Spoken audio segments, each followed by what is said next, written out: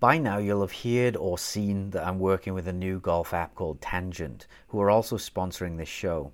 It's the smartest AI caddy in golf and is able to recommend not only clubs to hit, but target locations based on the math behind strokes gained and your own personal shot patterns. Unlike many other shot trackers, it also takes into account and adjusts for hazards that are out there.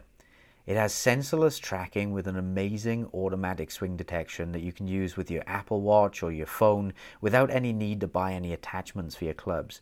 And my favorite part, the post-round analysis data helps you immediately see where you can improve and gives you simple breakdowns that you can dive into if you want much more detail about your stats. It then links this data to recommendations and actual practice drills that you can use to improve. Getting measurable data for both on-course and practice drills makes Tangent one of the best game improvement ecosystems that I've ever seen. So download Tangent for free on the Apple App Store or at tangent.golf and use promo code SWEET30, that's SWEET 30, for 30% off. So you'll get a free trial, and if you like it and want to continue, it'll give you 30% off a subscription. So just try it out, play a few rounds with it, and I know you'll love it. So that's Tangent, TANGENT, and enter code SWEET30. With threats to our nation waiting around every corner, adaptability is more important than ever. When conditions change without notice, quick strategic thinking is crucial, and with obstacles consistently impending, determination is essential in overcoming them. It's this willingness, decisiveness, and resilience that sets Marines apart. With our fighting spirit, we don't just fight battles, we win them. Marines are the constant our nation counts on to fight the unknown, and through adaptable problem solving, we do just that. Learn more at marines.com. Hey everyone, I'm Olympian Lolo Jones, and I have a new podcast called Gold Medal Loser, presented by Discover Card. Everyone can relate to those loser moments in their life, especially when expectations are high. But here's the thing, not everyone overcomes hardships the same way. So I'll be talking to some of the most winningest people from all walks of life to learn their mentality behind their successes and failures. We'll be talking to athletes and celebrities to get their insight behind personal moments that represent the good, the bad, and the ugly. Plus, how they took these challenges and created a better version of themselves. So check this pod out because it's time to get real. Don't forget to subscribe to Gold Medal Loser on Apple, Spotify, and any preferred podcast platform. Welcome back to another episode of The Sweet Spot. This is John Sherman from Practical Golf, and as always, I'm joined by Adam from Adam Young Golf. This episode of The Sweet Spot is brought to you by our friends at the Indoor Golf Shop. They're the place to go online for setting up a simulator in your home or your business. They've got all the major brands of launch monitors like Foresight, SkyTrack, Unicore, and FlightScope, and they make enclosures, screens, hitting mats, pretty much anything you're going to need for your indoor studio. If you need help, you can give them a call directly, talk to their experts. You can ask for Gerald or Hunter. I know they've helped plenty of other Sweet Spot listeners, and they can help you decide what's going to fit in your garage, media room, and basement based on your budget and technology requirements. So thanks for their support, and you can check them out at shopindoorgolf.com. So we're recording this episode in the winter. We'll see when this comes out, but we're talking about practice in different parts of the year today, right, Adam?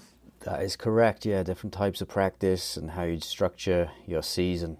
I think this is a question we often get from listeners of the show and readers of both of our sites, where people are like, well, how does my practice look different in season versus off season?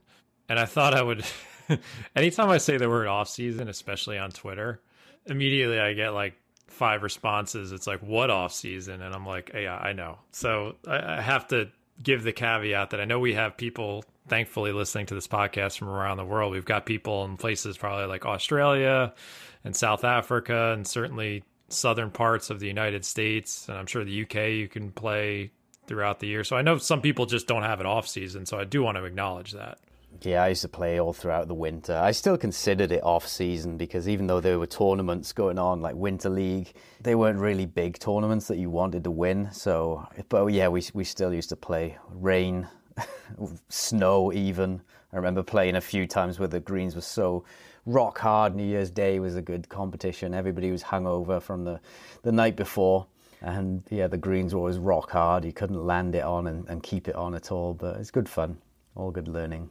So I think for this episode, we're going to assume that you do have an off season. I think we'll maybe break it up into off season, early season, in season, and then kind of the end of season. Those maybe 4 categories. Does that make sense to you, Adam?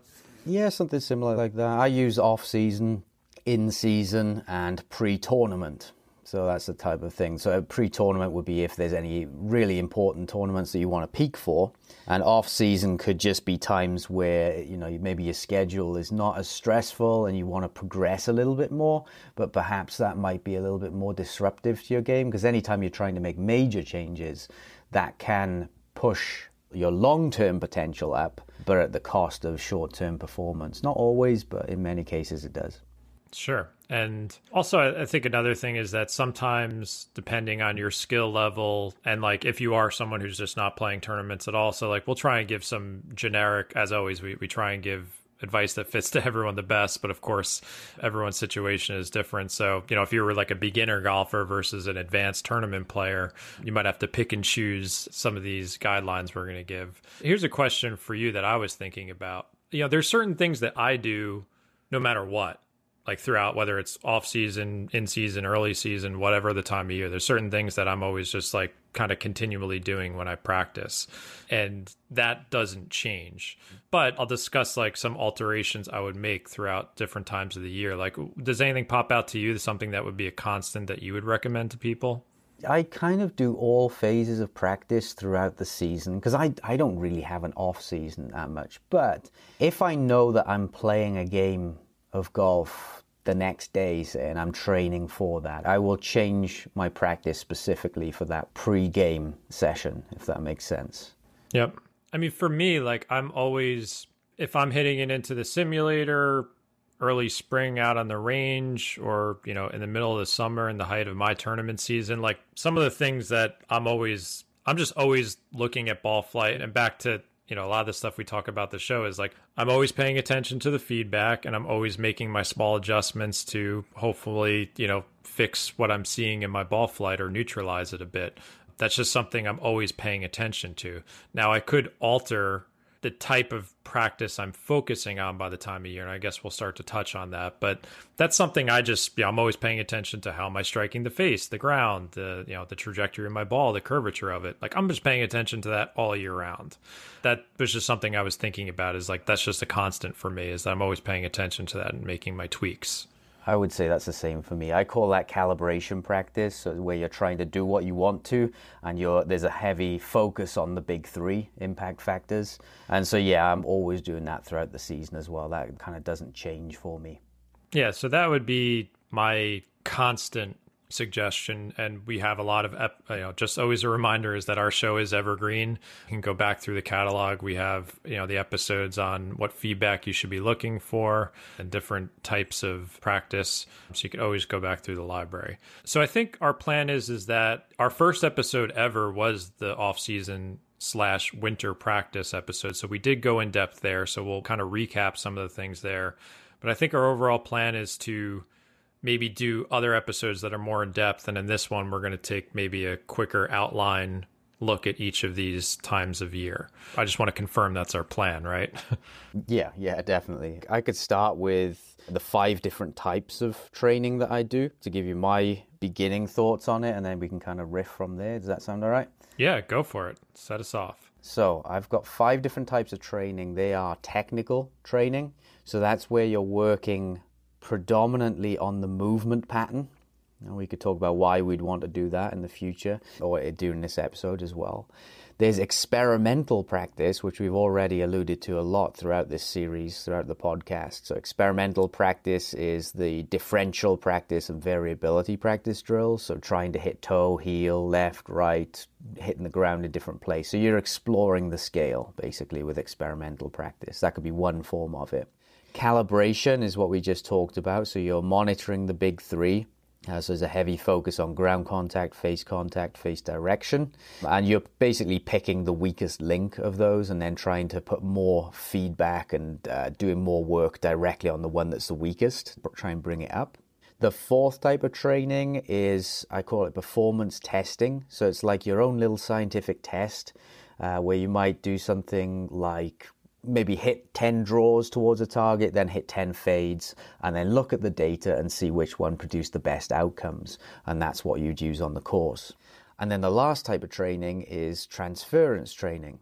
So that is very game-like training. You are simulating the game of golf itself. So you might be doing things like changing clubs each time, changing targets, changing shot types, so drive, chips, putts, and doing full routines as well, if possible. So you're really simulating the game of golf itself, adding more context back in. So those are the 5 different types of training that I do.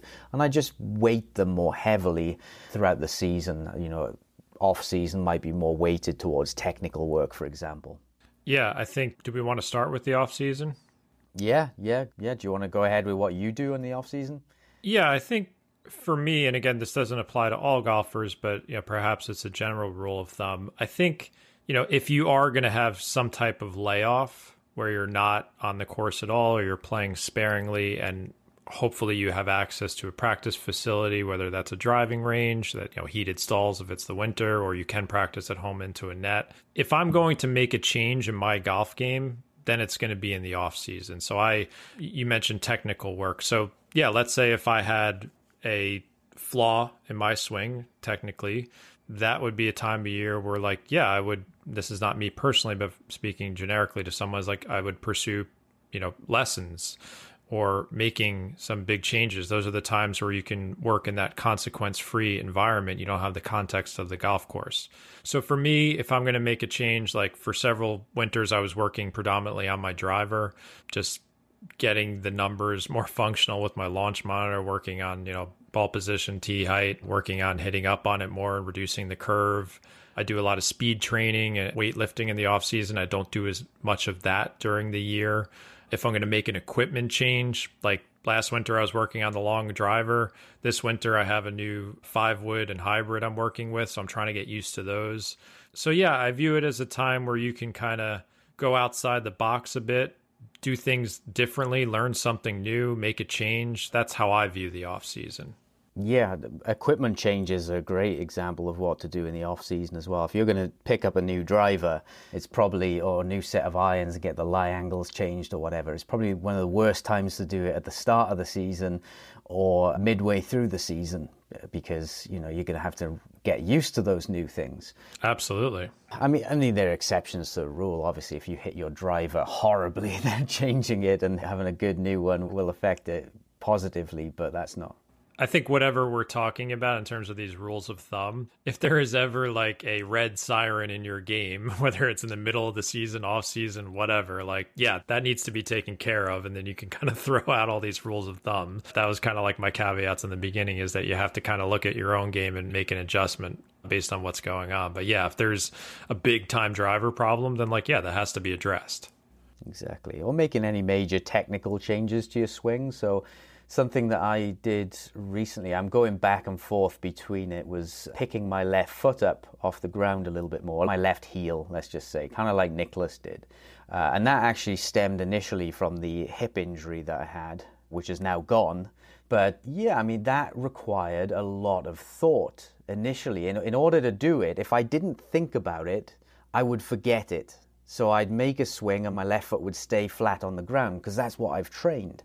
So in order to ingrain it, I had to think about it consciously. The analogy I use is, imagine you change your passcode on your phone. For the first couple of weeks, if you're not thinking about it consciously, you go and type it into your phone and you do the old code, right? You make the mistake and you're like, oh yeah, that's the old one. And then you have to think about it. But after a number of repetitions, the new code becomes the new dominant, we call it attractor state in motor learning. It becomes the new ingrained thing, is the phrase that people will understand better.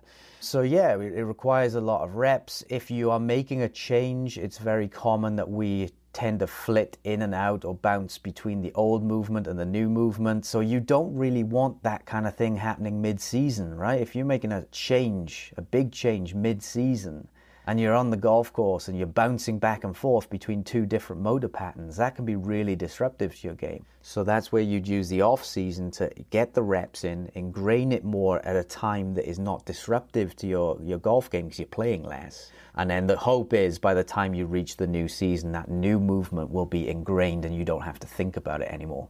Yeah, I mean, certainly you can go back to our episodes on swing changes. We kind of talked about what was a reasonable timeline. I think you and I both agreed on like that 2 to 3 month period. So yeah, if you started in December, January, you could potentially have more comfort with that new move by the time you get in the spring. And also our episode with Shaheen Nakhjavani, where we talked about what to expect from swing lessons. Shaheen had a lot of thoughts on that too that were similar to what we're talking about now. So I would definitely take a look at those or give a listen to those 2 episodes. I'm actually working on a small technical change or maybe an experiment. I don't know if it's a big one, but I have this new hybrid and 5-wood. And for me, I'm always fighting the battle of getting enough loft and spin on the ball with longer clubs. So I hit my driver pretty well the last few years, and I want to start to take advantage of that on par 5 approach shots. So Woody Lashin, our equipment expert, had built me this new, you can call it a 4/5 wood. We're adding a lot of loft to it, but I'm still struggling to get it up in the air. So I'm actually, I don't know, maybe I'll get your thoughts on this.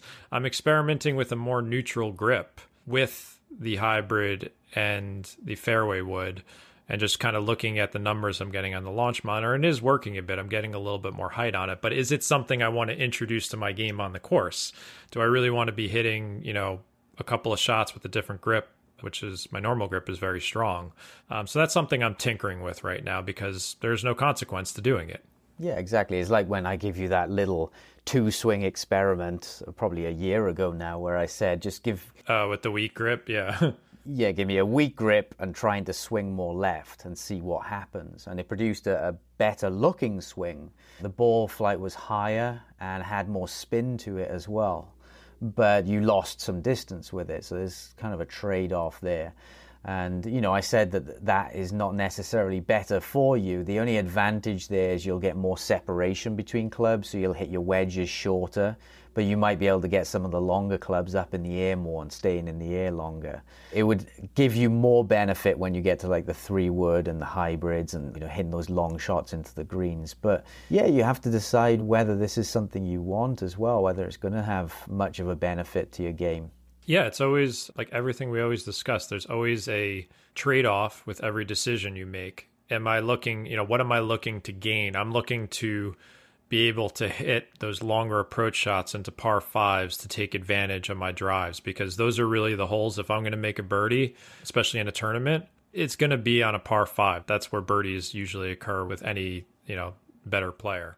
And right now I don't really have that shot. I kind of have this like low missile coming into the green. So I'm saying is like, can I work on this and test with it in my consequence-free environment, add a little bit more loft and spin with this different grip and see what happens? And then, I think we'll get into maybe early season, preseason, like experiment with it a little bit more and see how it works on the course. So yeah, I just overall, I view off season as a time to take a look at your game, see what are the big problems, and can you find a way, perhaps with the help of a swing professional, an equipment change, maybe working on a lot of the stuff that we talk about during practice, can you make that big change? Or it could be for your body, like fitness or speed training. I focus a lot on my weight training and speed training in the off season. So yeah, it's a time to kind of go outside the box and do something different and experiment.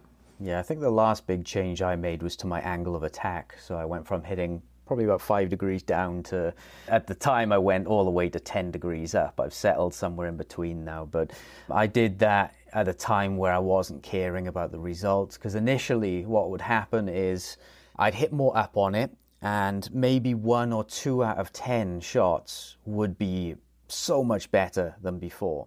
But the other 8 were quite wild. So, and I understand this process because I've been through it so much that it just takes a matter of repetitions. After maybe a week, I got it up to 3 or 4 out of 10 were better, and only 6 were wild. And then after a month or so, it was about 50-50. And then after 3 months, it was back to 8 out of 10 were better. And so the movement was much more ingrained by that point. But, I wouldn't want to make that angle of attack change right in the middle of a season and cause that disruption to my driving in mid-season, even if it offers more potential benefits. No, definitely not. So do we want to move on maybe to like early season, like as you're transitioning to getting back on the golf course? Well, in the off season as well, I just wanted to mention with the experimental practice, I think I tend to do experimental practice, and by that I mean the differential practice drills, left, right, toe, heel, ground contact in different place, or exploring the scale. I tend to do that throughout the season, but that's because I'm well practiced at it, and you are as well, different shot shapes and things like that. Yeah, that's what I view as words in golf can be so confusing, but when you say like calibration and differential experimental, like I kind of like do all of them at once. So like, let's say it's July and I'm struggling with my hook, then I'm going to experiment with the slice to try and neutralize that. And that's doing the opposite of what I want on the course, but it's like getting me back into the functional territory I'm always looking for. So that to me is like my bread and butter practice all throughout the years, is like looking at that ball flight and really doing the opposite of my fault to get it back in line. Yeah, and I think if you are well practiced at it, if it's not the first time you've done it, then you can do it throughout the season. It's beneficial. But yes, say you take a guy who's only ever done blocked practice, right? Just hit the same shot over and over again. Yeah, you don't want them hitting off the end of the club. Yeah, getting them to try and hit different parts of the face or intentionally hit right and left. Initially, it opens up a little bit more inconsistency because you're trying new motor programs that you've never done. But after a while, your brain and body get used to it and you learn to control it. You learn to control the amounts, and that's when the benefits come through. And so that might take a few months. So off season is a great time if you've never done experimental practice. It's a great time to really dive head on into it, and you can do some more extreme versions of it as well. Like I had a guy the other day trying to get his path 10 left and 10 right. Something I'd never do with that player if they were about to play a tournament next week. I'd never do that at all. It'd be horrible. But in this session, it's like, it's just building feels for them that when they go to later part of the season where we're trying to calibrate it, they now have the feels that will help them do that.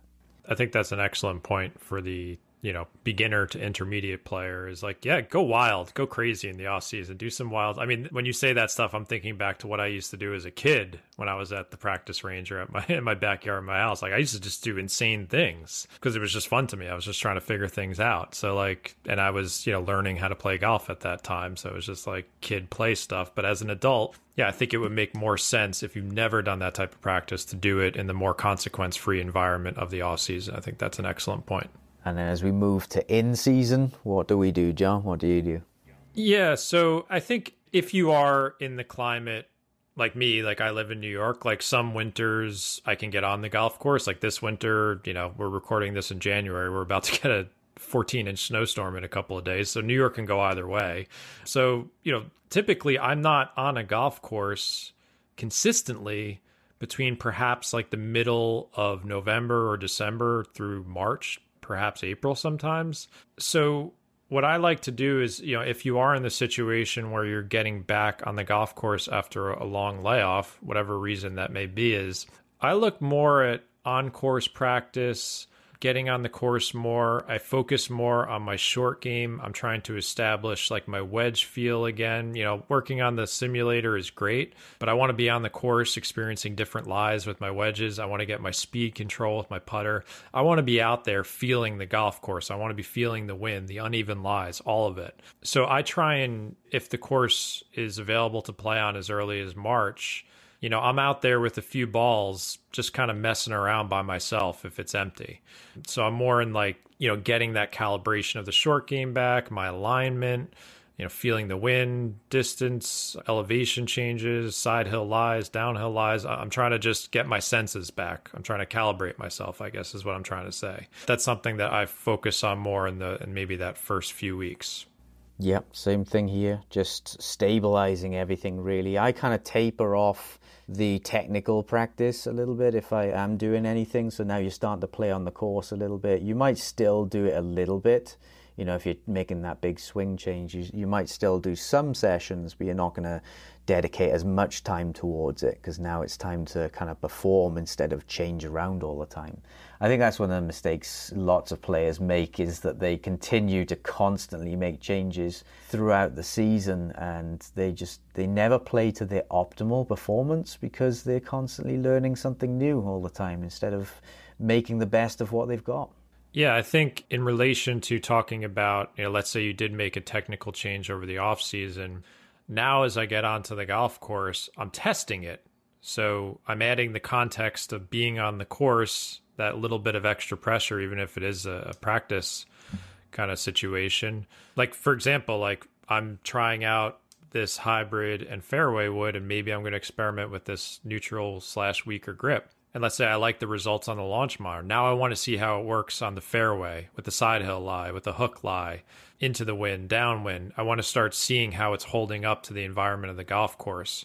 Thinking back to the prior winter when I was working on my driver with the longer shaft, I saw some good results on the launch monitor and I wanted to see the results on the golf course. So yeah, I think if you are committed to that change, now it's time to add more layers and pressure to it and see how it holds up to the context of the golf course with not as much pressure as a real round. But as Adam says, if you're constantly making a ton of different changes, then you don't have a chance to see anything through or how it works out.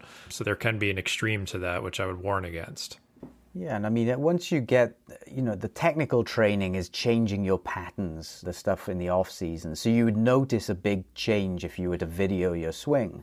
You'd see a visible difference. Whereas when we get into the mid-season, we want to stop those big changes that are noticeable on camera and focus more on the little things that matter. So calibrating the big three. So for example, you could make two swings that look identical on camera, yet one of them hits it an inch fat and the other one hits it ball and turf, and they're completely different outcomes. Or one hits more toe, one hits more heel. I've got a blog post that's reasonably popular that I have where a player is hitting one out of the heel and one out of the toe, and the swings look basically identical. I mean, they are pretty much there from frame to frame. I go through it. The shaft is in the same position. There's very little difference until down at the last moment. So the overall pattern is the same, but those little things that impact are different, and the result as a result is wildly different as well. We see that on the PGA Tour every week.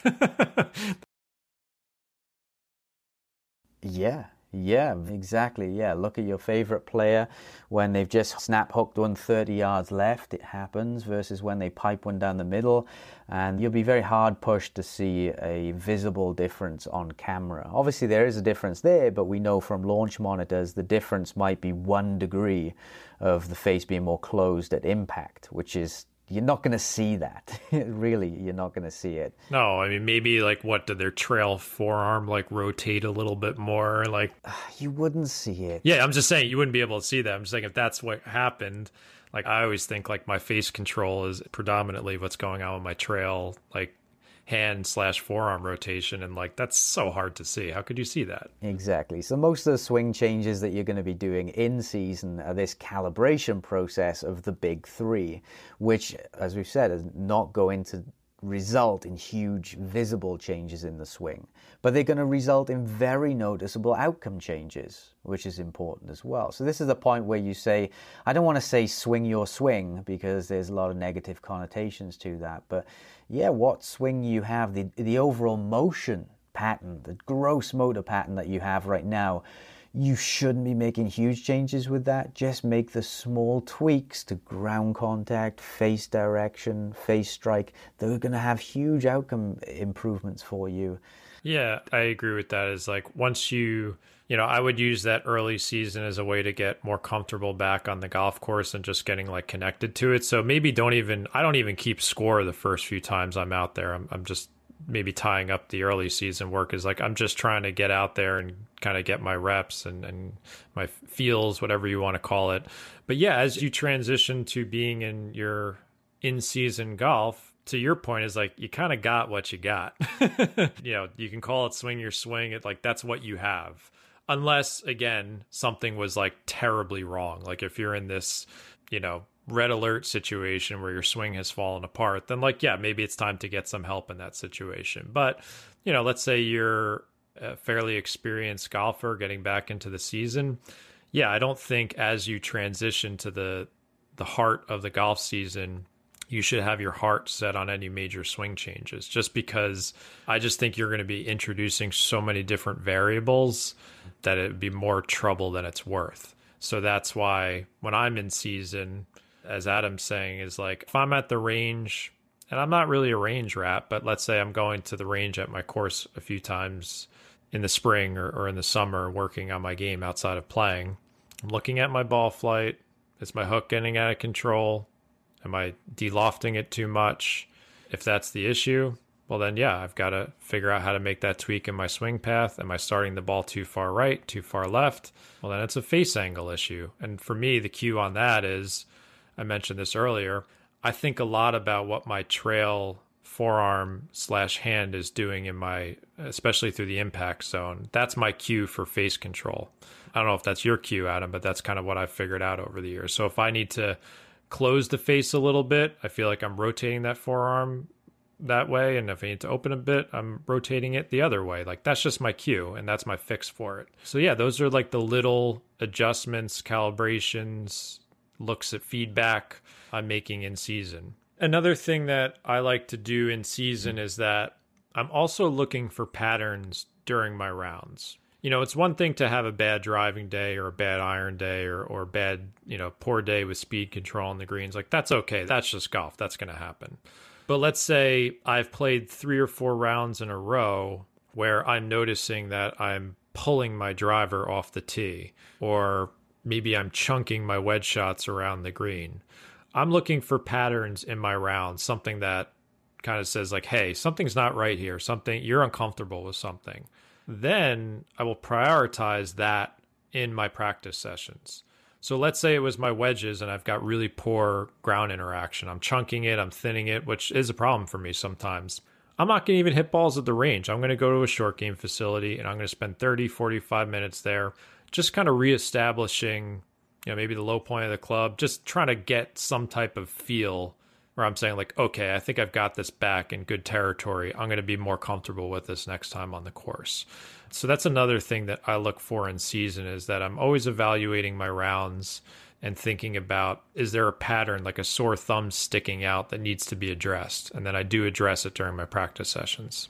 Exactly. You change the data that you gather. So in off season, when you're working on technical stuff, the data you're gathering is my movement changing? Because that's the goal during that point. But as you said, when you get to in season, the data gathering shifts more to the outcome and what caused it. So again, monitoring the big 3, right? You're hitting shots on the course.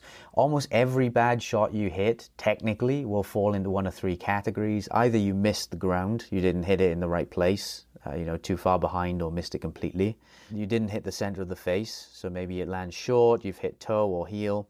Or you've struck it perfectly, but you've closed the face or opened the face and you've missed directionally. So those are going to be the categories that you have on the golf course as faults.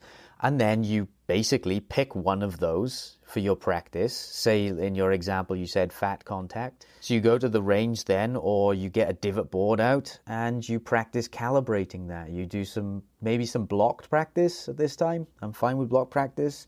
But you're repeating over and over until you can hit that yellow spot, hit your spot on the ground over and over. Once you can do it reasonably, then you might do it a little bit more randomly, change clubs and step out of the shot as you're doing it. But it's really just isolating your weakness that you've found from your data and then focus on improving that one directly. Yeah, to your point on the block versus the random, I think that's very close to what I do. So let's say I was chunking my wedges. I'm going to maybe drop a bunch of balls 10, 15 yards away from the green with my sand wedge or lob wedge, maybe get myself a nice tight lie, a very uncomfortable lie.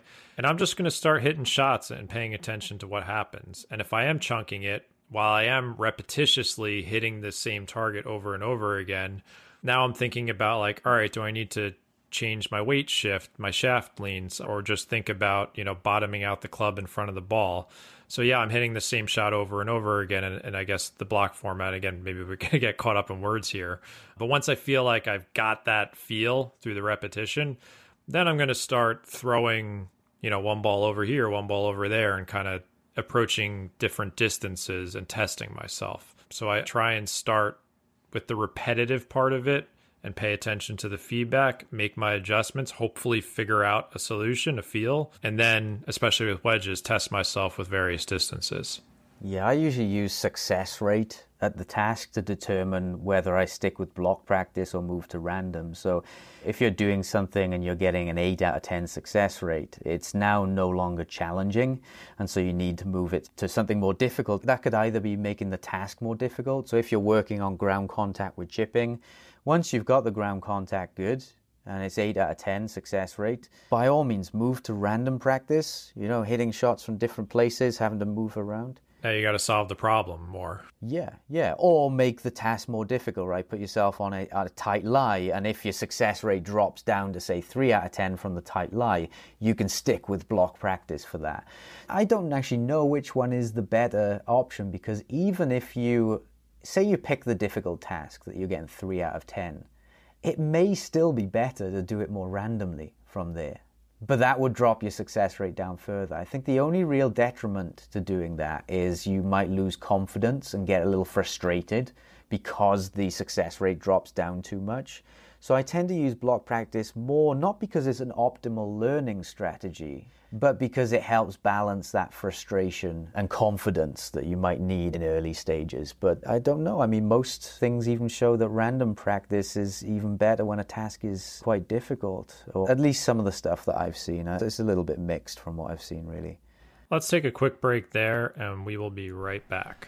What's up, Sweet Spot listeners? We have a special offer for you from America's #1 meal kit, HelloFresh. With HelloFresh, you get farm-fresh, pre-portioned ingredients and seasonal recipes delivered right to your doorstep. Skip trips to the grocery store and count on HelloFresh to make home cooking easy, fun, and affordable. HelloFresh offers 50 weekly recipes featuring a range of flavors, cuisines, and ingredients so you'll never get bored. You can try something new every week. The recipes are easy to follow and quick to make, with steps and pictures to guide you along the way. My wife and I recently cooked a few of their meals, and we were extremely impressed. We had a delicious pork loin with a honey sauce, and I have to say it tasted just as good as from a top restaurant. And we've got a special offer for Sweet Spot listeners. Go to HelloFresh.com/sweet16 and use coupon code SWEET16 for up to 16 free meals and 3 free gifts. Once again, that's HelloFresh.com/sweet16 and use code SWEET16 for up to 16 free meals and 3 free gifts.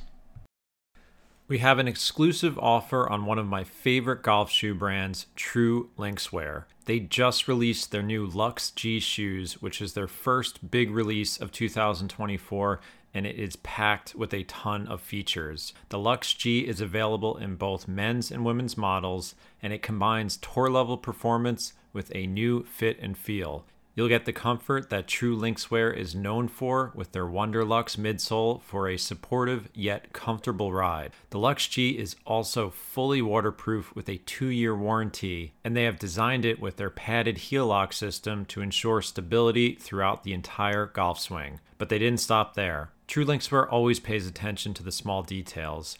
There's padding on the back to prevent rubbing against your foot, an antimicrobial comfort insole, and the Luxe G's come in multiple colors. Sweet Spot listeners can get 15% off Deluxe G shoes by visiting truelinkswear.com and using promo code SweetSpot.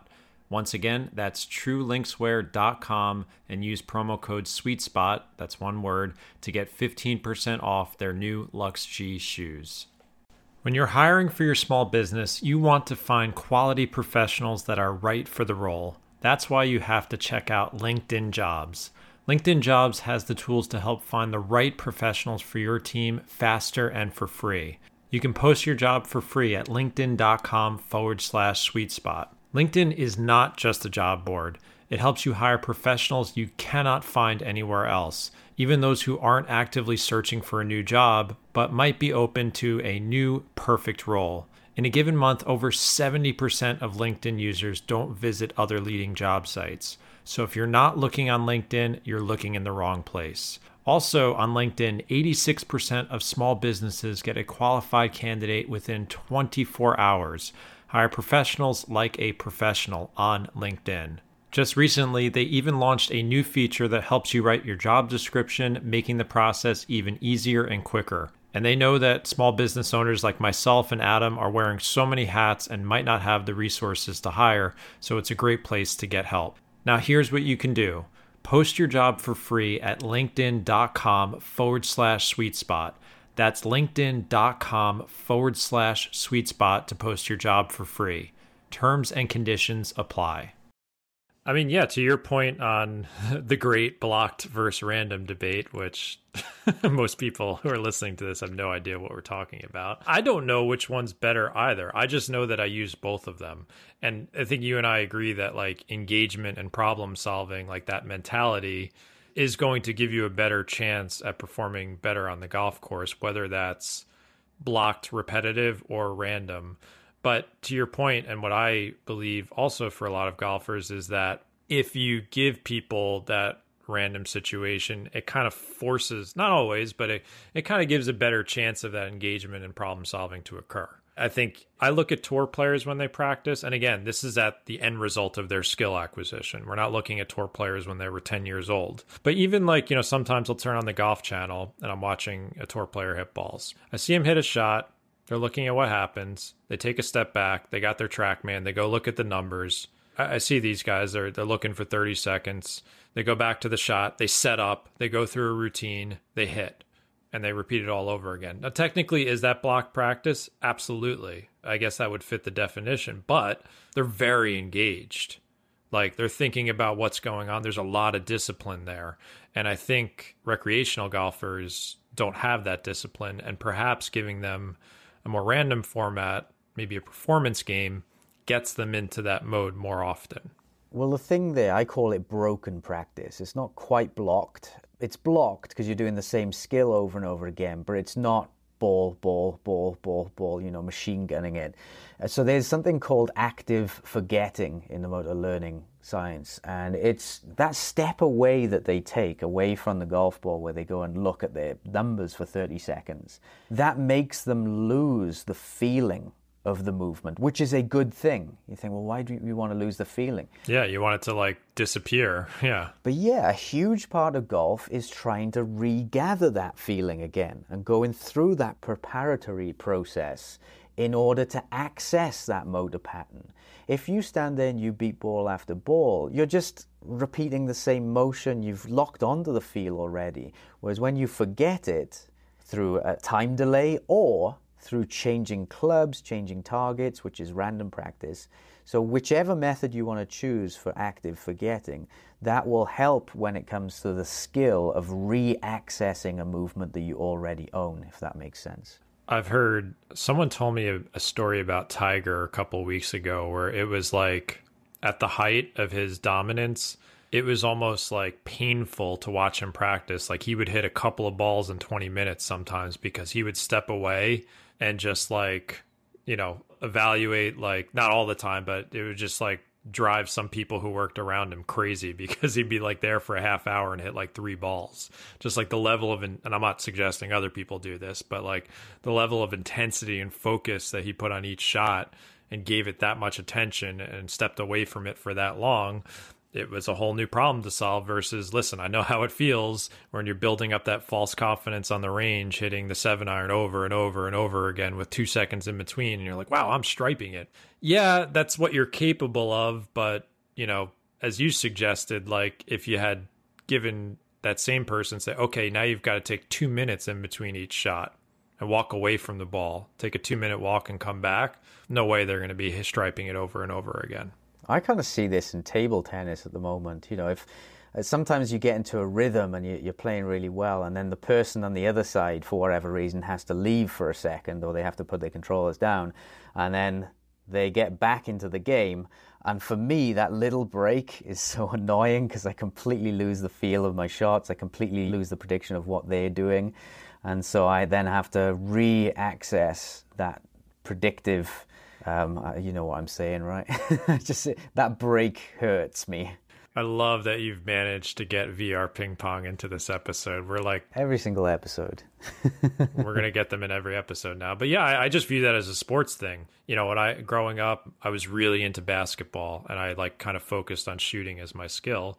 And yeah, you develop a rhythm. And if you're playing in a game, if you're not getting the ball enough, you know, good shooters love to be ball hogs because they want to shoot over and over and over again to get in that flow. But if they don't get the ball for 3 or 4 minutes, then like, yeah, it's harder to feel the stroke. So I have lived through that through every sport I've played. And like, yeah, I've, to your point on the virtual ping pong, I hate when the guy takes off his little mask and he's getting a phone call or something. I'm waiting there. I'm like, let's go, man. I want to play. I'm in the zone here. All right. So we talked about now we're firmly in season. Do we want to talk about like when you've got a big match or a tournament, stuff like that? Because I know a lot of people have certain events throughout the year. Maybe it's a member guest, maybe it's a really big Nassau match, or someone like me, maybe you're playing some more competitive amateur events. Do we want to talk about that? Yeah, so now pre-tournament, if you're a top professional, this might be a whole week or two or even a month before perhaps a major, if you're trying to peak for a certain thing. But for the amateur who's just, you know, sporadically practicing, this might just be, you know, the day before a tournament that you're trying to peak for. So we want to get into a certain mindset. It's too late to ingrain a new motion now.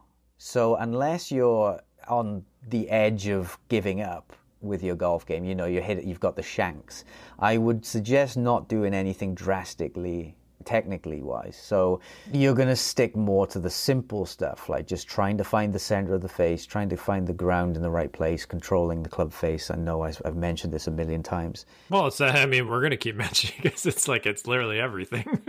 The fundamentals of golf, the true fundamentals. We will not stop drilling this into your heads. So you'd now shift more towards the two types of training, performance testing and transference training. So performance testing, this is where you're going to test things such as maybe certain swing thoughts or feels that you have at the moment that are working okay for you or have been shown to work well for you in the past. So something, for example, I might do is I'll set my launch monitor up, and you can do this without a launch monitor, but it does help having the data gathered.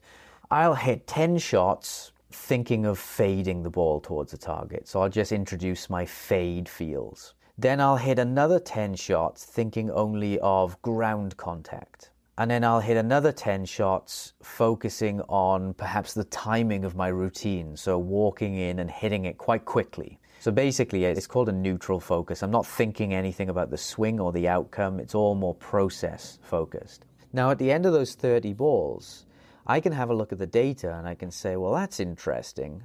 When I'm thinking of ground contact, my results are better. There's a tighter dispersion there. And so then I would pick that one, and that's what I'm going to be using in my tournament.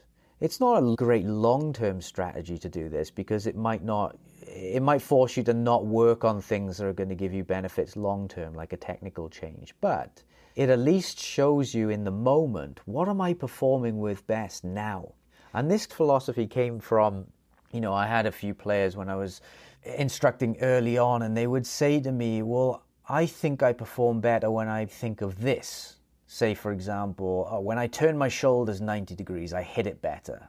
And I would say, well, I think you hit it better when you're focusing on ground contact. And instead of arguing over it, I'd say, let's just test it. You hit 10 shots for me and do your best to focus on your shoulder turn or whatever it was. And then do another 10 shots and we're going to focus solely on ground contact. And then at the end of that, I could show them, well, hey, I'm right here. This is the data to prove it. Or in some cases, I'd say, well, you know what? I was wrong. You were right. Focusing on your shoulder turn is producing better results for you. Great. Go out and play with that because you're proving it now with these little scientific tests. I think in the context of, you know, competitive tournament play, I agree with you. Is in the time leading up to whatever the event is for you. And again, this is very relative for every level of golfer. You know, someone having a big match at their course or their club championship, you know, the pressure leading up to that can be very similar to someone like myself who's maybe trying to get into like the US Mid-Am or playing bigger local tournaments, or someone who's trying to make it on a pro tour. Like, it's all relative to pressure. And I think that leading up to these events, you do kind of got what you got. So don't try and work on your swing or make any changes. Like, that's just, you're introducing a variable that I do not think is going to hold up under pressure. I think what a lot of good tournament players are always looking for is kind of what you're describing. They're looking for something like something they can hang on to, like a life raft. Maybe that's a good word for it, whether it's a feel, a focus, because when you do tee it up in a pressure environment, things can change very quickly. And you always want to have a singular or very simple focus on something that you can get back to. So yeah, like that's, you know, thinking about striking the ground. I've heard Rory McIlroy say stuff like that. He's like, yeah, I just trying to strike the ground in front of the ball with my irons when I'm playing in tournaments. So yeah, you're trying to have your own, you're trying to find something very simple that you can cling on to if the waters get rough out there, is what I'm trying to say. Is that I don't think, like, you know, working on your swing, videoing your swing, and maybe getting a lesson 3 days before, like, I'm not a fan of that. I'm more of, maybe I'll work a little bit more on my short game, distance control, that type of feel. But I'm not going to be making any big swing things. I think what you're describing, the performance stuff, I probably should do more of that. I think that makes a lot of sense. But you're trying to search for something simple that you can hold on to. Does that make sense? Yeah, definitely. I mean, here's the simplest version of that, is trying to hit a fade or a draw on the target.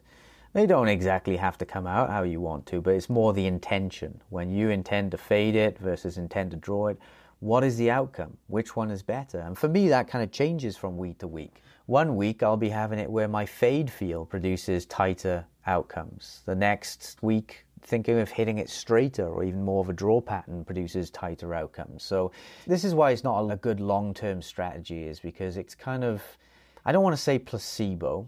It is showing you what's working at the moment, but it can change. It's more of, what mental strategy are you going to have on the course? So you don't want to turn up on the first tee and go into the shot and go, right, what am I going to focus on for this shot? You don't want that scenario. Like, I know when I go out on a golf course, right, with driver, I'm focusing on face strike. With irons, I'm focusing on ground strike. And with putting, I'm focusing on breathing. I'll have a very definite plan for those things, and that will be defined based on what my performance testing showed me. But yeah, in terms of why it might not be a good long-term strategy, I know lots of people thinking this, is thinking, well, why don't I just do that all the time? Why don't I just do this performance testing all the time? Because golf is always changing on you. Well, yeah, it is. But you could do a new test each time before you go out, and you'd have at least a strategy that would probably be a 90% chance that it's going to hold up throughout the round. You do need like plan A and plan B as well, because patterns change. But generally, most people's patterns that they have on the day, they stay pretty constant throughout the day. But why it's not a good long-term strategy, is because, say a new technique or technical change for you is going to have great long-term benefits, right? So you're changing your angle of attack, you're hitting up on it more. Well, that might not perform well initially, but in the future, once you've put 3,000, 10,000 reps in, that might be the best performing thing. So if you're always going on what performs well now, you might never push your boundaries forwards. You might never raise the bar for yourself. Whereas at the other end of the scale, if you're always trying to raise the bar, you might never perform well with what you've got at this time. This is why it's important to structure these different phases of training or types of training throughout different parts of the season. Yeah, I'll give you maybe a couple of examples of, I think, what you're talking about. Like, so last tournament season, like 2020 was not a great tournament season for me. 2021 was my best ever. And I found a couple of random things. One of them was one of my cues. I drove the ball great. And one of my cues is that I would set up with my trail, my right foot a little bit closed, a little bit behind. And that cue, for whatever reason, I found that somewhere in the tournament season, and it just gave me like a really, I think I was maybe fighting a little bit of a right shot, so I was trying to get a little bit more draw on the ball. And that focus, was part of my pre-shot routine for a lot of tournaments, and it helped me through a lot of those, tee shots where I was just like, all right, I gotta hit a good one here, and that was my focus, and it worked for a while. Is it gonna work forever? No. Another one I found during the season was during my putting routine, particularly when I was reading the putt and going through my rehearsal and focusing on the speed, I was pretty much playing the same song in my head all summer long. It just got me into this trance where it helped my breathing, it calmed me down, and it worked. Is that same song going to work in the summer of 2022? Probably not. It's just something I figured out and I clinged on to for a while, and it helped me when I had some really, pressure-packed moments. And again, those are relative to every golfer. Every golfer feels that pressure no matter what level of the game they're at. So yeah, they are kind of short-term solutions, but you figure them out through these kind of in-season practice sessions and paying attention to what's going on during your rounds. Does that make sense? Yeah, definitely. I would say as well, work towards what you want to happen long term. But at some point we have to play with what's performing best in the moment. So an example might be the slicer, right? They slice everything 30, 40 yards to the right. Well, that player, they might be able to straighten that out. They might know technically, well, if I swing more from the inside and I get this feeling of closing the face, I can straighten out my overall pattern. But when they test it, they might find that they actually produce a tighter, more consistent pattern with the old fade. So that player is going to have to kind of separate these things. When they're working towards raising the bar for themselves and improving their long term, they're going to work more on the draw shot. But when it comes to playing on the course, they might have to go towards that fade. If it's a big tournament and they want to play their best golf, they might have to play with that fade on the day. And so this performance testing will highlight what's working best for you. As I said, it might not be the thing you stick with long term, but it might be the thing that you stick with for the next round. Yeah, I think golf in general, even in non-tournament situations, is like we're all searching for a little something we can hold on to. And I don't think you can find it unless you do this type of practice, experimentation. You have different methods of finding it. And I think a lot of golfers kind of figure this out on their own terms. But if you start introducing this stuff, I think you could perhaps find those things in your game, and hopefully they last for months. Sometimes they do, or forever. I think we all intuitively do these things, right? We're always searching. Yeah, I mean, listen, all golfers are searching. Yeah, everyone's searching every week at the range. That's why there's hundreds of millions of hits on YouTube for golf channels. Everyone's looking. It's just, what are you finding? Well, I think the difference there is really gathering good data, either launch monitor data or, at least getting some kind of distance and some kind of directional quality, whether it's picking two markers on the range. You got the 150 marker and the 200 marker, and you're trying to hit between those two directionally. And you can do a 10-ball test and see which one you hit more often with what swing thought. So at least you're gathering more quantitative data instead of just subjective feel. Yeah, the cornerstones that we're really talking about are engagement and feedback. Are you engaged in what you're doing? And are you paying attention to the feedback? Those are two super important things. And I think those connect like everything we discuss about practice is you can't find these things unless you're not properly engaged and paying attention to what's going on. And yeah, like if you have the launch monitor feedback or a nice performance game, you start gathering better data on this. Do we have anything else we want to talk about on the in-season stuff? Yeah, in the pre-tournament stuff and in season as well, you're going to start to introduce more transference training. So that is the simulation stuff. Now, in the ideal scenario, you'd either get on the golf course and play more, but you might pick specific games as well. So say, for example, if you tend to miss a lot of shots to the left, then you might play a game where anything on the left is out of bounds. Anything left edge of the fairway or more is out of bounds. And so that starts to train different things in your perception. Or if you find a player who lands short all the time, in their stats because they're picking the wrong club, I might play a game with them where I say, right, we're going to play almost a normal round of golf. But if you're 150 yards and in, if you land short, we're going to re-hit it and you take a 2-shot penalty. And so that really, it just trains a different mindset. So you can play a different game that challenges a certain part of your game more. Or if you're on the range, you can do these type of things as well. I'll often play, if a player has a left bias miss, then I'll play a game with them where I'll say, right, you've got to go between these two targets. So we'll say it's a 20-yard wide target. You're going to get a point every time you hit that target. There's nothing for missing right. You don't lose anything, you don't gain anything. But if you miss left, I'm going to take 3 points off you. And the goal is you got to stand there until you can rack up 10 points. And for someone that might take 10 shots, or it might take 100 shots. But there's that pressure. They're not just hitting balls out into a range. It's forcing them to think more like real golf. That is basically simulating water being on the left. And so that player has to then use their strategy. They have to use that kind of internal gamble of, well, how close to this left side do I go? I don't want to miss it on the right, but I certainly don't want to miss it on the left. So all these different games you can play that challenge certain skills, either on the range or on the course. Yeah, those are all great ideas. You know, my ideal, if I have the time, my ideal practice session would be hitting some balls on the range and then going out to play 3 or 4 holes. I think on-course practice is one of my favorites just because you have the context of the golf course. It's just so much more important. And yeah, there's stuff you can do out there. I mean, but I think a game that Tiger always, probably the hardest game, is where you play worst ball. You're hitting 2 balls and you have to play your worst ball each time. And Tiger always says, if I can shoot my 67, 68 worst ball, then I'm ready to play on tour.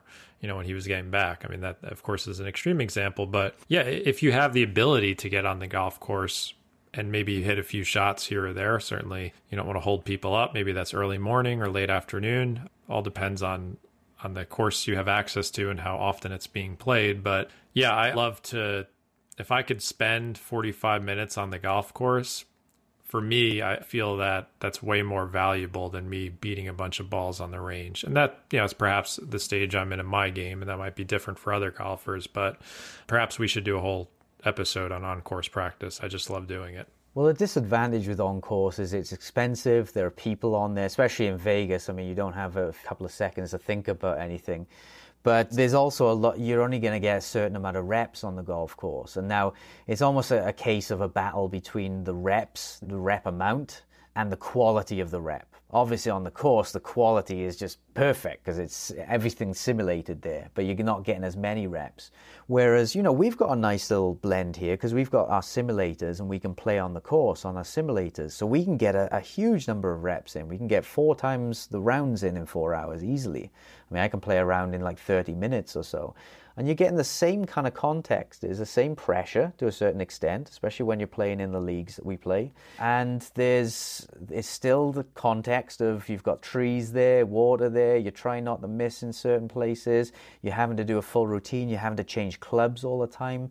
So if you don't have the advantage of a simulator like we do, you can do a lot on the range to simulate the game itself. You can pick a target, you know, between 2 markers on the range and change clubs each time, or hit a driver down that. If you're successful, hit a 7-iron down it. If you're successful, hit a wedge down it and count that as a point. Anytime you fail, start again. And so that really kind of builds pressure as you're going along. If you can play with a buddy as well, if you can get a practice partner with you, and, you know, you stay in the bay, kind of like in pool, right? You stay on if you're a winner. Will stay in the bay until you miss a shot, and then the next person goes in. So that simulates the pressure. Well, now you can go to Topgolf for that. Yeah, or Topgolf. All these ideas are great. Yeah. No, yeah, I think there's no perfect scenario. Not everyone has a simulator. Not everyone can get on a golf course and practice. So yeah, I think your best opportunity for most people listening to this would be the performance games on the driving range. Because again, anything you could do to build the pressure and engagement and attention to each shot, because it has consequences if you're actually competing against yourself or someone else. Yeah, I think, as we said before, the block random thing is like, you're just trying to increase the odds that that range performance will transfer over to the golf course. And I'm 100% bought in that performance games can do that. And they're one of the biggest solutions for the widest range of golfers, just because most people have access to a driving range and can do that. And one of the best scenarios I've had is when I used to do my group coaching. So I for a couple of years, I did purely group coaching where you'd get groups of 8 to 10 people in. And it wasn't so instructional. I'm not telling them what to do technically, but it was more a case of I would set up games for them and we would play those games. So it was really relaxed. It was great fun. And what you found is you could simulate more pressure in practice than these players were experienced doing play. So I'd often team them up, maybe 4 and 4. And I'd say, right, we're all going to stand in. Everybody's going to stand in and hit a shot. So now they're hitting a shot in front of 7 other people, 8 if you include me, the instructor. And there's huge consequence to them missing. If they miss, they lose a point for their team, or they don't gain their point. And yeah, people would often report, this is so pressured. I'm feeling so much more pressure than when I'm on the golf course. And so it was really good. They could get a lot of reps in, often with certain types of games that we played, a lot of reps that had more pressure, maybe not the entire context of, having flags there and things like that. It didn't look like a golf course hitting onto a range, but still hitting a ball towards a target. So if anybody out here, if you can find group coaching sessions in your area, then they're really good to go to at least as a supplement to your normal practice. Yeah, I absolutely think that if you can find those situations, the group coaching is awesome. I think there's probably not enough of that, but it seems like more coaches are embracing that in certain areas. So we went through the different types of practice on in season, which is, obviously the biggest bulk of it. Is there anything else you wanted to cover there? No, I think we're good. We covered all 5 different types of training that I do and how we're going to do them throughout the season. Yeah, I think that's good. I could do some examples for people who practice different amounts, but what else do you have, John? I mean, for me, again, in the context of a golfer like myself, or probably plenty of people listening to this, is as you get into the later season and winter is coming for all you Game of Thrones fans, I like to think of the late season as, as it starts getting colder, maybe October, November. I actually think that is a really good time to get fit for clubs. That's when I've done a lot of my bigger equipment changes, because it will allow you, again, if you have access to a good fitter and you can listen to our episodes of Woody Lashin, you could try a club and then hopefully bring it out on the course and see how it's working. So that, late season I view as maybe another time to maybe start with some experimentation. Maybe you can start making more of those swing changes, changing equipment, and still get a little bit of the context of the golf course there. And for me, this is really not a game improvement thing. I also think that's the time of the year to just kind of savor golf. And I always try and appreciate golf, but you maybe take it for granted more in the spring and summer. And I just try and maybe not put so much pressure on myself that time of year, because I feel like sometimes I fall into the trap of maybe pushing too hard during the summer to play well, whether that's in regular rounds or tournament rounds. And in the fall, I usually go through this process where I'm maybe a little more relaxed and I have more fun. And maybe that's a goal for me throughout the full season. I'm still working on that. But yeah, I view the late season as a little different, is that you can maybe start to mix in some experimentations and changes with equipments and maybe technical swing stuff. And also just looking back on the season, if it's going to end to you, and just enjoying what time you've got left. That gratitude element we talked in the habits episode, that's a big one for me late season. Yeah, I used to use it to finish on a high. So, you're well practiced by that point, but there's no tournaments. All the big ones are over by that point. So I used to sometimes play off the red tees or, forward tees. Instead of playing 7,000 yards, I might play 5,006 and just enjoy the fact that you're tearing it apart. Shooting into par or shooting much better than your handicap. Maybe even because the greens are not great by that point, you start giving slightly bigger gimmies. Again, this is not something you want to do as you're preparing to play your best, because the last thing you want to do is give yourself a bunch of gimmies and then be in a tournament with a 3-foot putt. But as it's the end of the season, who cares? Just get a little bit of confidence to go out with a bang, right? Yeah, exactly. Yeah, you're just trying to yeah, exactly. The golf course probably is not going to be in as great of shape. There won't be any meaningful competitions left. Just have a good time. Go out with your friends, whatever, makes you happy in golf. You can just kind of wing it a little bit more at that part of the season. That's kind of what I think about in October and November is Yeah, hopefully that was a really fun year, and I'm just going to try to enjoy the time I've got left till that first snow comes, and hopefully it doesn't. That's really my big thoughts on the late season. And yeah, you can throw some new equipment in there and see how it works on the course, maybe get a few lessons, and you still have the feedback of the golf course at the end of the year to see how it's going. Yeah, that's kind of my closing thoughts on as the season winds down. So what's our strategy here? Do we want to wind this down, or is there some other stuff you wanted to say? I know we wanted to keep this like a more overview episode versus going so in depth on each one. Maybe we did. Yeah, I can just give a couple of examples of how you might structure your week. So if you have a lot of practice time, if you're practicing 4 or 5 sessions a week, and these could just be like 5 minutes in the back garden sometimes for some of them, and more structured range sessions later during the week. But, if you've got 5 days a week, that's a great opportunity to do one of those types of practice each day. So Monday you might do technical practice where you're working on your swing motion. Tuesday you might do a little bit of experimental, so hitting right, left, toe and heel. Wednesday you might do calibration, so you're going for that middle ground again, just more block practice based on the one thing that you feel is the weakest at that time.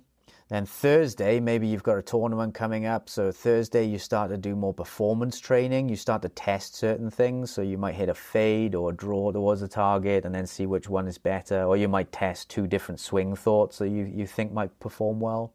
And then on Friday, the day before the tournament, you start to simulate the game of golf itself. Maybe you play a range game. Maybe you go to group coaching, maybe you get 3 of you together and you go to the range and you start to play against each other, who can hit the most fairways in a row or who can reach that driver, 7-iron, a wedge down the fairway in the fewest amount of shots or the quickest. So you're playing a game that's more context-based, more pressure-based, and obviously using whatever you found in the performance training. So if you found that fades work better for you, you're going to use that and try and bring that out here. So you've got one of those phases for every single day, and you're perfectly prepped for the tournament on Saturday then. Yeah, one other thought I have, and certainly I'm going to give our friend Scott Fawcett a little credit for this, is, just if you are playing a tournament, maybe it's a course you haven't seen before, I like to do a little preparation beforehand with strategy and using the satellite images on the course. You can, certainly look at Decade Golf for more resources on this. I know, Scott's not the only one who's ever done this, but he has a more formulaic approach. But yeah, I'll go to Google Earth, look at you got 3D images of the golf course. If I haven't seen it before, I'm going to do a little reconnaissance work, think about what clubs I'm going to use off the tee, primarily driver and where I'm aiming, and just trying to take some notes on the course if I see something like there are certain par 5s where the layup, maybe there's water in play, and I'm making notes to myself like, hey, on 7, watch out for that water at 60 yards.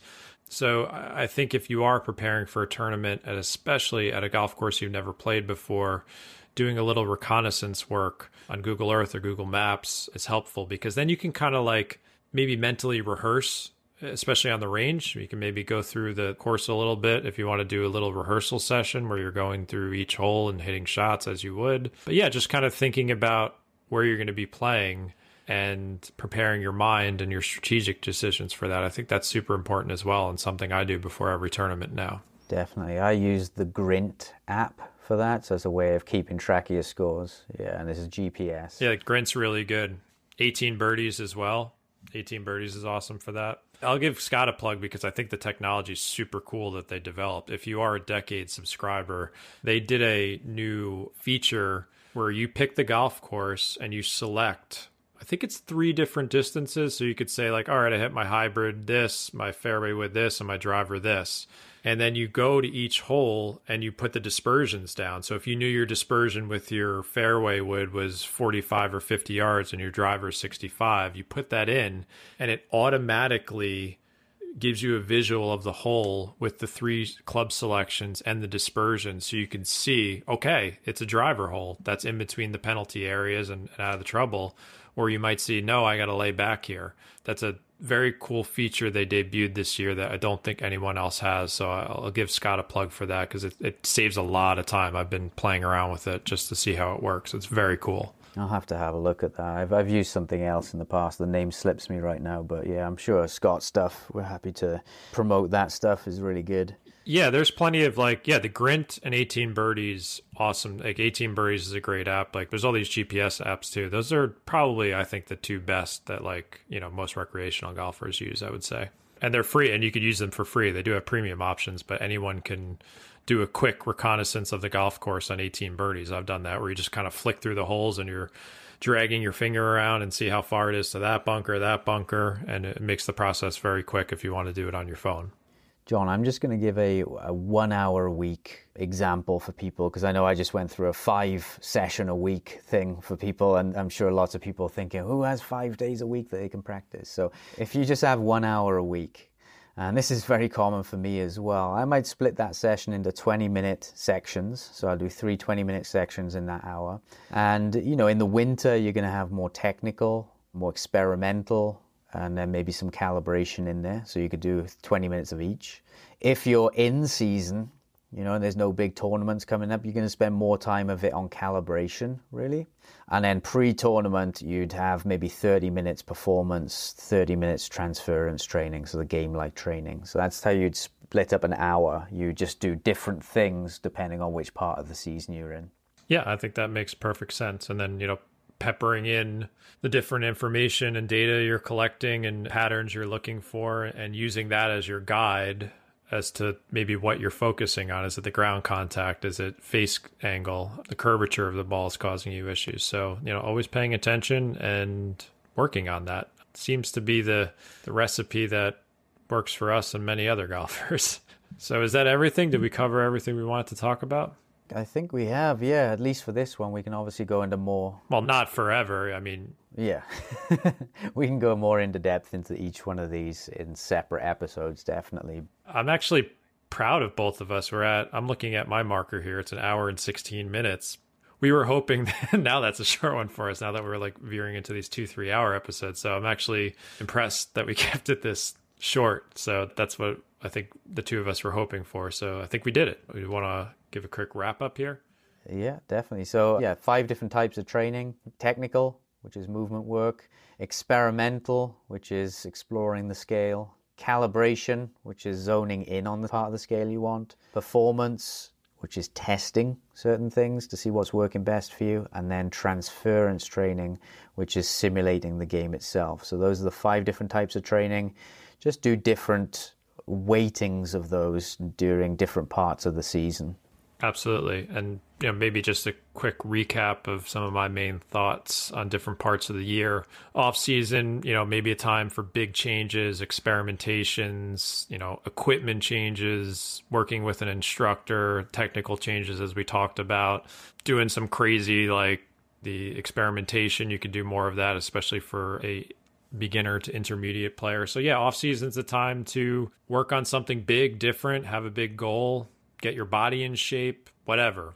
Think outside the box, and those are the times where you can work in a more consequence-free environment. And then as you get to the early season, get yourself reacquainted with the golf course, maybe, play a few rounds where you're not really keeping score. You're just trying to get the feel of the golf course, your short game back, the different lies, side hill, downhill, the wind. You're just kind of feeling the golf course. And then as you transition to in-season, we're not making these big changes. You got what you got, and you're doing the practice that we talked about, where maybe you're paying attention to some feedback in your rounds, working on that in your sessions, being engaged, looking at the proper feedback, and then a lot of the stuff that Adam talked about, getting ready for a competition, whatever that means to you. Again, you got what you got. There aren't many big changes you can make before, so you can maybe test yourself, do some prep work on the golf course. And then as you get into the late season and things start winding down, if that's the case for you, if you live in a climate like that, just, enjoy yourself, maybe get some new equipment out there. You can make some changes and mess around on the golf course and kind of wrap up the year and have fun with it. So that's kind of my quick recap there. All right, well, good. John, where can people find you? You can find me at practical-golf.com. Check out our deals section. We've got a lot of good prices on some of the tools you would use for a lot of these things. Adam, where can they find you? AdamYoungGolf.com. This stuff that we've talked about here is all in the book, The Practice Manual, which is available on Amazon. Or I also have it in video format in my Next Level Golf program as well, which is on AdamYoungGolf.com. And a quick thank you to our sponsor, the Indoor Golf Shop. You can find all of your indoor golf needs on their website, which is shopindoorgolf.com. They're the experts when it comes to the best indoor golf simulator for your home or business. You can give them a call, talk to Brian or Wade. They can help you purchase the best launch monitor or the entire setup, the mat, the net, the projector. Call them with your questions. You can talk to them about your size, size of your basement, media room, whatever you've got and your budget, and they can help you make the right decision. So huge thanks for their support, and you can find them at Shop Indoor Golf. And a big thank you to all of you listening. We appreciate all of our listeners from around the world tuning in all the time. Get in touch with your feedback, your questions, your criticisms. We love hearing it, and it helps us make customized content for you. And we will see you next time.